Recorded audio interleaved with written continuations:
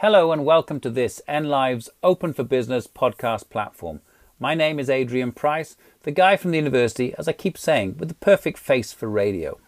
And I host a show every Tuesday from 7 to 9 p.m. called Open for Business.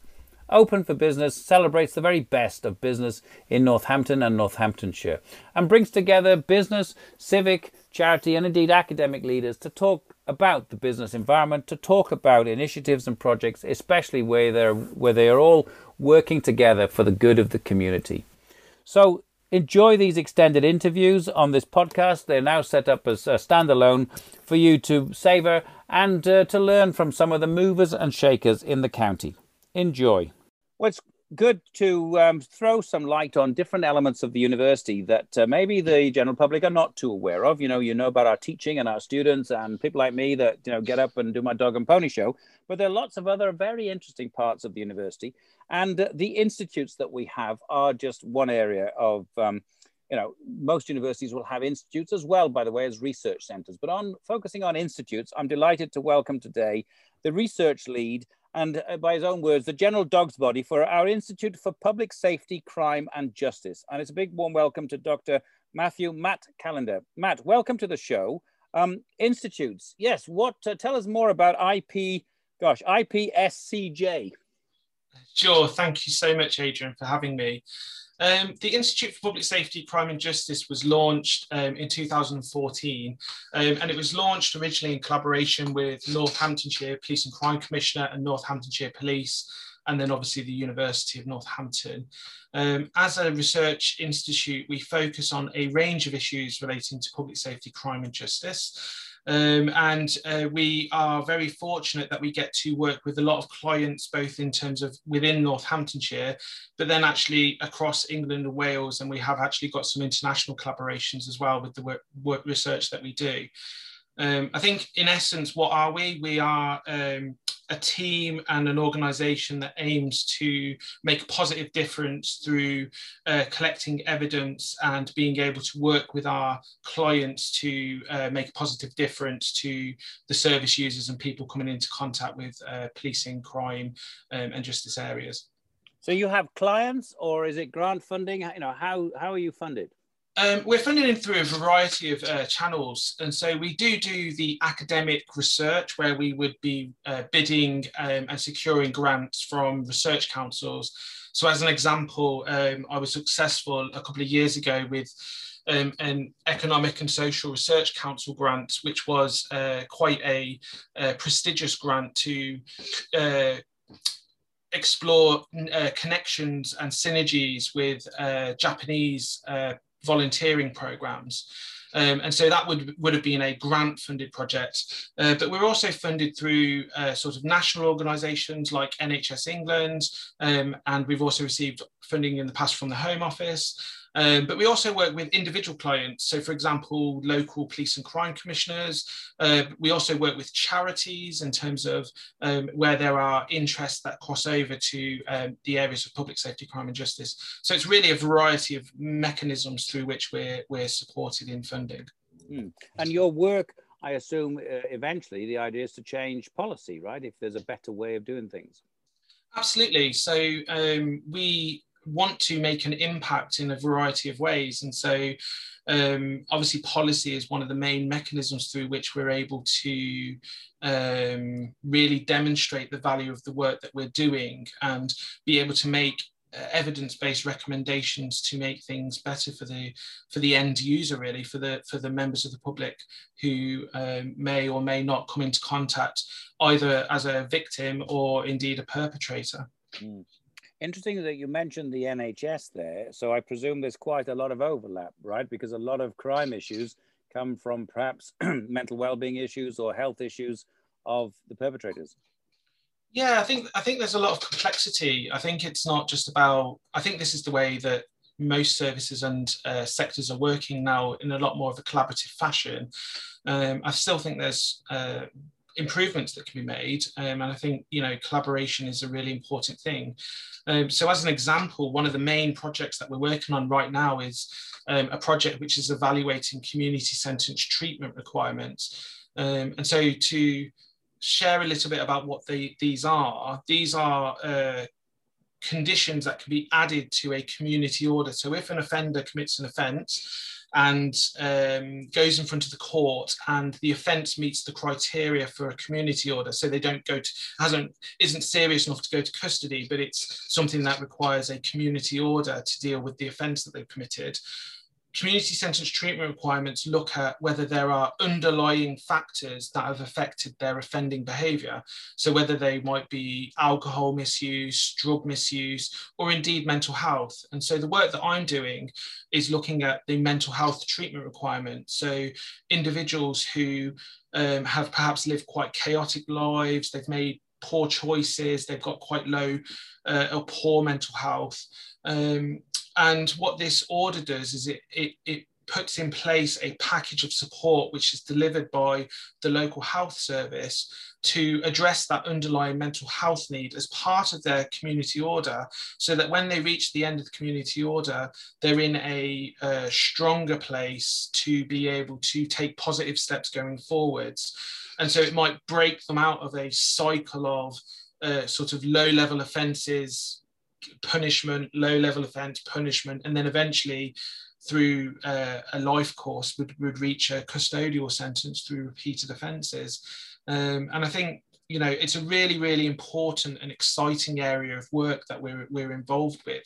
And it's something that is growing in terms of focus nationally, and we're privileged really to be able to be supporting a range of locations across England with their kind of implementation of this programme, and making recommendations to improve how things are working locally, whilst at the same time building an evidence base so that actually we can influence sort of national policy going forwards.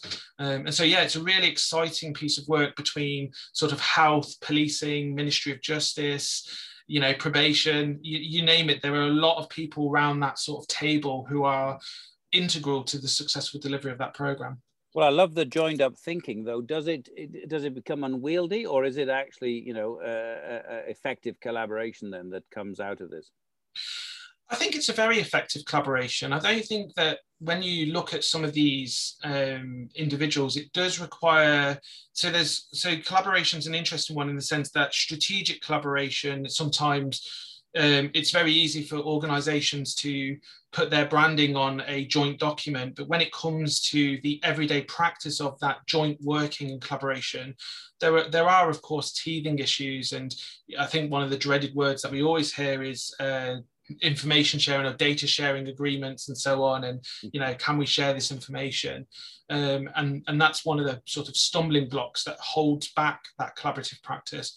But actually, in my experience, I've found this to be a really positive thing. I think professionals can learn from different perspectives. I think, you know, if you specialize in one area for so long, you become almost, your thinking gets contained in a box. And actually, by being exposed to professionals in different capacities and with different specialisms, you actually go on a sort of journey of expanding your own thinking, the way that you see the world. And I think that these types of programs that involve joint working, particularly between the health sort of professionals and more policing, it brings that sharing of skills and expertise. And ultimately what this means is that the person that they're responding to in an emergency situation receives a better product, a better treatment for, and a more effective response for what's going on that underlies the reason why they came into contact. So yeah, it's very complicated, it's very complex, but actually I think it's vital to actually how we deal with some of the modern day issues that are affecting society. Yeah, no, I love it. As a strategist, you know, helping you think outside the box, as you say, see different perspectives. It just seems to make sense, although it's very hard, right? Because we all usually have a specific task to do. You know, we're up against the wall, not enough time to think, we're up against the cold face. It really is hard to create that time and space for that, you know, lateral thinking in many ways. But it seems like, you know, the public funding is going in that direction. How big is the team that you've got, Matt? So right now we're an expanding team. So we've just got we're recruiting currently for a new research assistant. So that's currently live on the university website for anybody who's interested. So we're looking for a new graduate research assistant to join the team. It's got in terms of core team members right now, there's myself, and I've also got a researcher who works under my supervision called Kath. She's wonderful. And we're going to be recruiting hopefully in the summer for a new senior researcher to bring up that core team, so that we've got a core team, a nucleus, if you like. But I also work with several visiting fellows. And so we've currently got 4 visiting fellows in the Institute who actually do a lot of direct consultation with the projects that we're working with, and actually do work on the projects as part of the data collection and the design and so on. And they all bring, real life experience from different sectors. And so one of our visiting fellows, Dave Hill, used to be in Northamptonshire Police and retired at the level of superintendent. And so he brings in that real life experience of being in the police, all the expertise around, what policing looks like. We've also got a visiting fellow in Ian Britton, who worked in a variety of roles, not least in the Police and Crime Commissioner's office. And so he brings in a different perspective alongside police, but not within police, if that makes sense.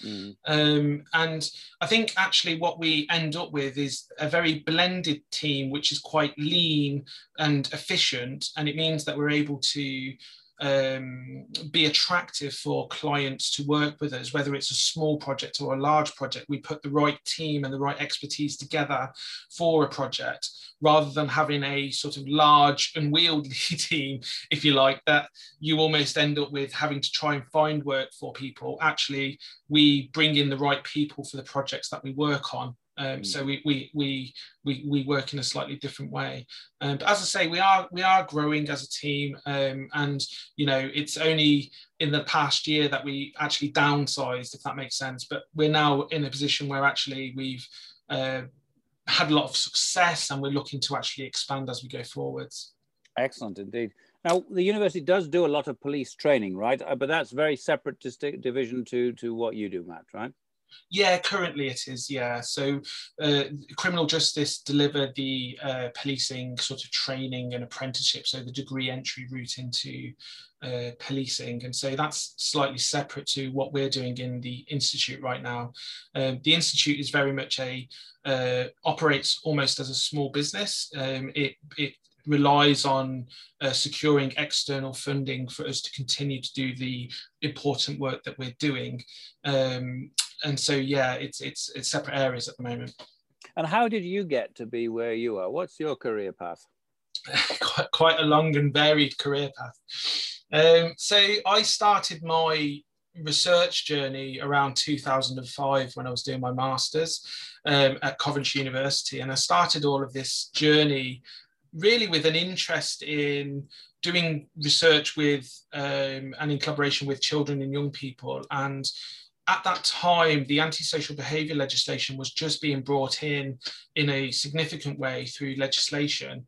And what I was really interested in was starting to look at a different perspective and look at actually how do children and young people see this issue, and how are they experiencing these issues. There was a significant amount of demonization, shall I say, in the media towards young people. I still think that exists to a degree, but actually it was a really good project to kind of look at an issue through the eyes of a different group. And I think some of that has stayed with me today. A lot of my projects involve qualitative, in-depth insights into issues that are based on experiences and viewpoints that are very difficult to understand from the outside. It's only when you actually engage with people and look at actually how they're seeing things that you find meaningful experiences. But anyway, that's where I started, and I went on to do my PhD. And then immediately after the PhD, I was lucky enough to start a postdoc position in what was then the Institute of Health and Wellbeing at the university, where I got to do a lot of work around public health and clinical health. And so I was doing projects on dementia, diabetes, and I was fortunate to be involved with the drafting and the design of the public health strategy for Northamptonshire, which was one of the best pieces of work that I did at that time. But then there was an opportunity to go back to this world of public safety and crime in the Institute of the institute that I now lead. And I started that journey as a senior researcher, and it's something I've just not looked back from. It's something that I find exciting.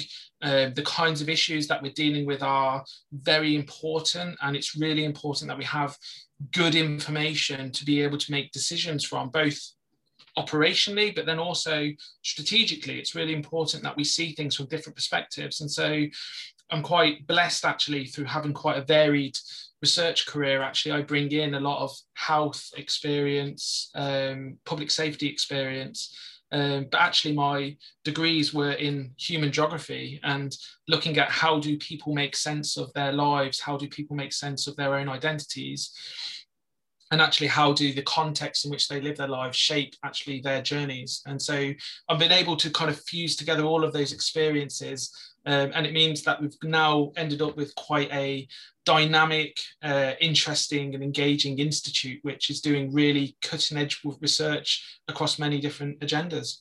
Yeah, no, I find this crossover really quite interesting, and it's hard to do, as I mentioned before, because we get drawn into tunnel vision or funnels, don't we? But I'm thinking as you were speaking, there's a lot that linking to business and business strategy. And one of my favorite newspapers, the Financial Times, and favorite journalist, Gillian Tett, she is a sociologist or an anthropologist. She studied tribes, and she was the first to see the crash in 2007, 2008, because she was looking at this, leaning back and looking at the herd instinct of what was going on. And she's just launched a new book called Anthrovision, how that ability to see things from a completely unrelated perspective gives her deep insights into, how the business world works or how economies work, etc. So do you think we should do more of that cross-fertilization, Matt, in the university? I mean, absolutely is what I would say. I mean, I think we are already starting to do that in many ways. Obviously, there's a long way to go. I think moving beyond sort of silo thinking and silo working is both exciting, but also quite daunting in many ways. I think it means that they're kind of uncomfortable sometimes discussions where things are seen very, very differently. But I suppose one of the things that is, for me, the motivation to do that is where we can start to find that common ground and to find those new ways of thinking that actually completely change an agenda and change the way that certain issues are looked at.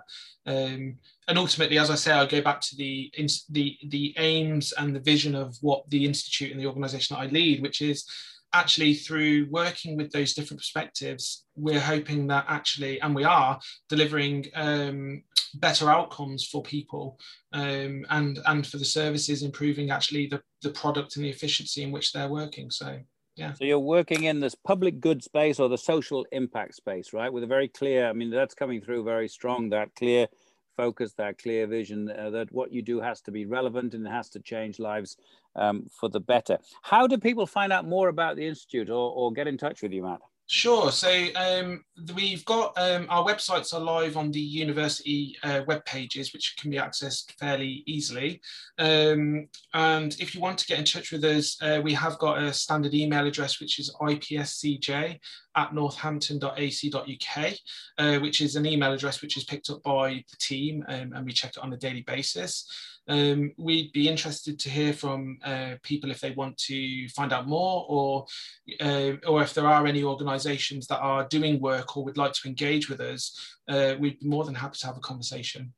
That's fantastic. So that's IPSCJ, which stands for the Institute for Public Safety, Crime and Justice, ipscj@northampton.ac.uk. We've been talking to Dr. Matthew Callender, who is the research lead for the Institute, doing some really quite remarkable work. And I hadn't realized quite how the crossover with health and justice, Matt. But thank you ever so much for coming on the show to give us some insights into your work. Keep safe, keep up the good work, and perhaps come on again in a few months' time as the team's grown and you can tell us all about the progress you'll be making. Thank you for listening. I hope you enjoyed that interview. There are plenty more here on the podcast platform. And of course, you can always listen on live on Tuesday evenings from 7 to 9 p.m. on NLive Radio 106.9 FM or digitally via nliveradio.com. If you'd like to know more about the radio station, please do look at nliveradio.com. And we're always looking for support from the community and further afield. So if you'd like to support us, please go to nliveradio.com/support us. So until next time, thank you very much again for listening.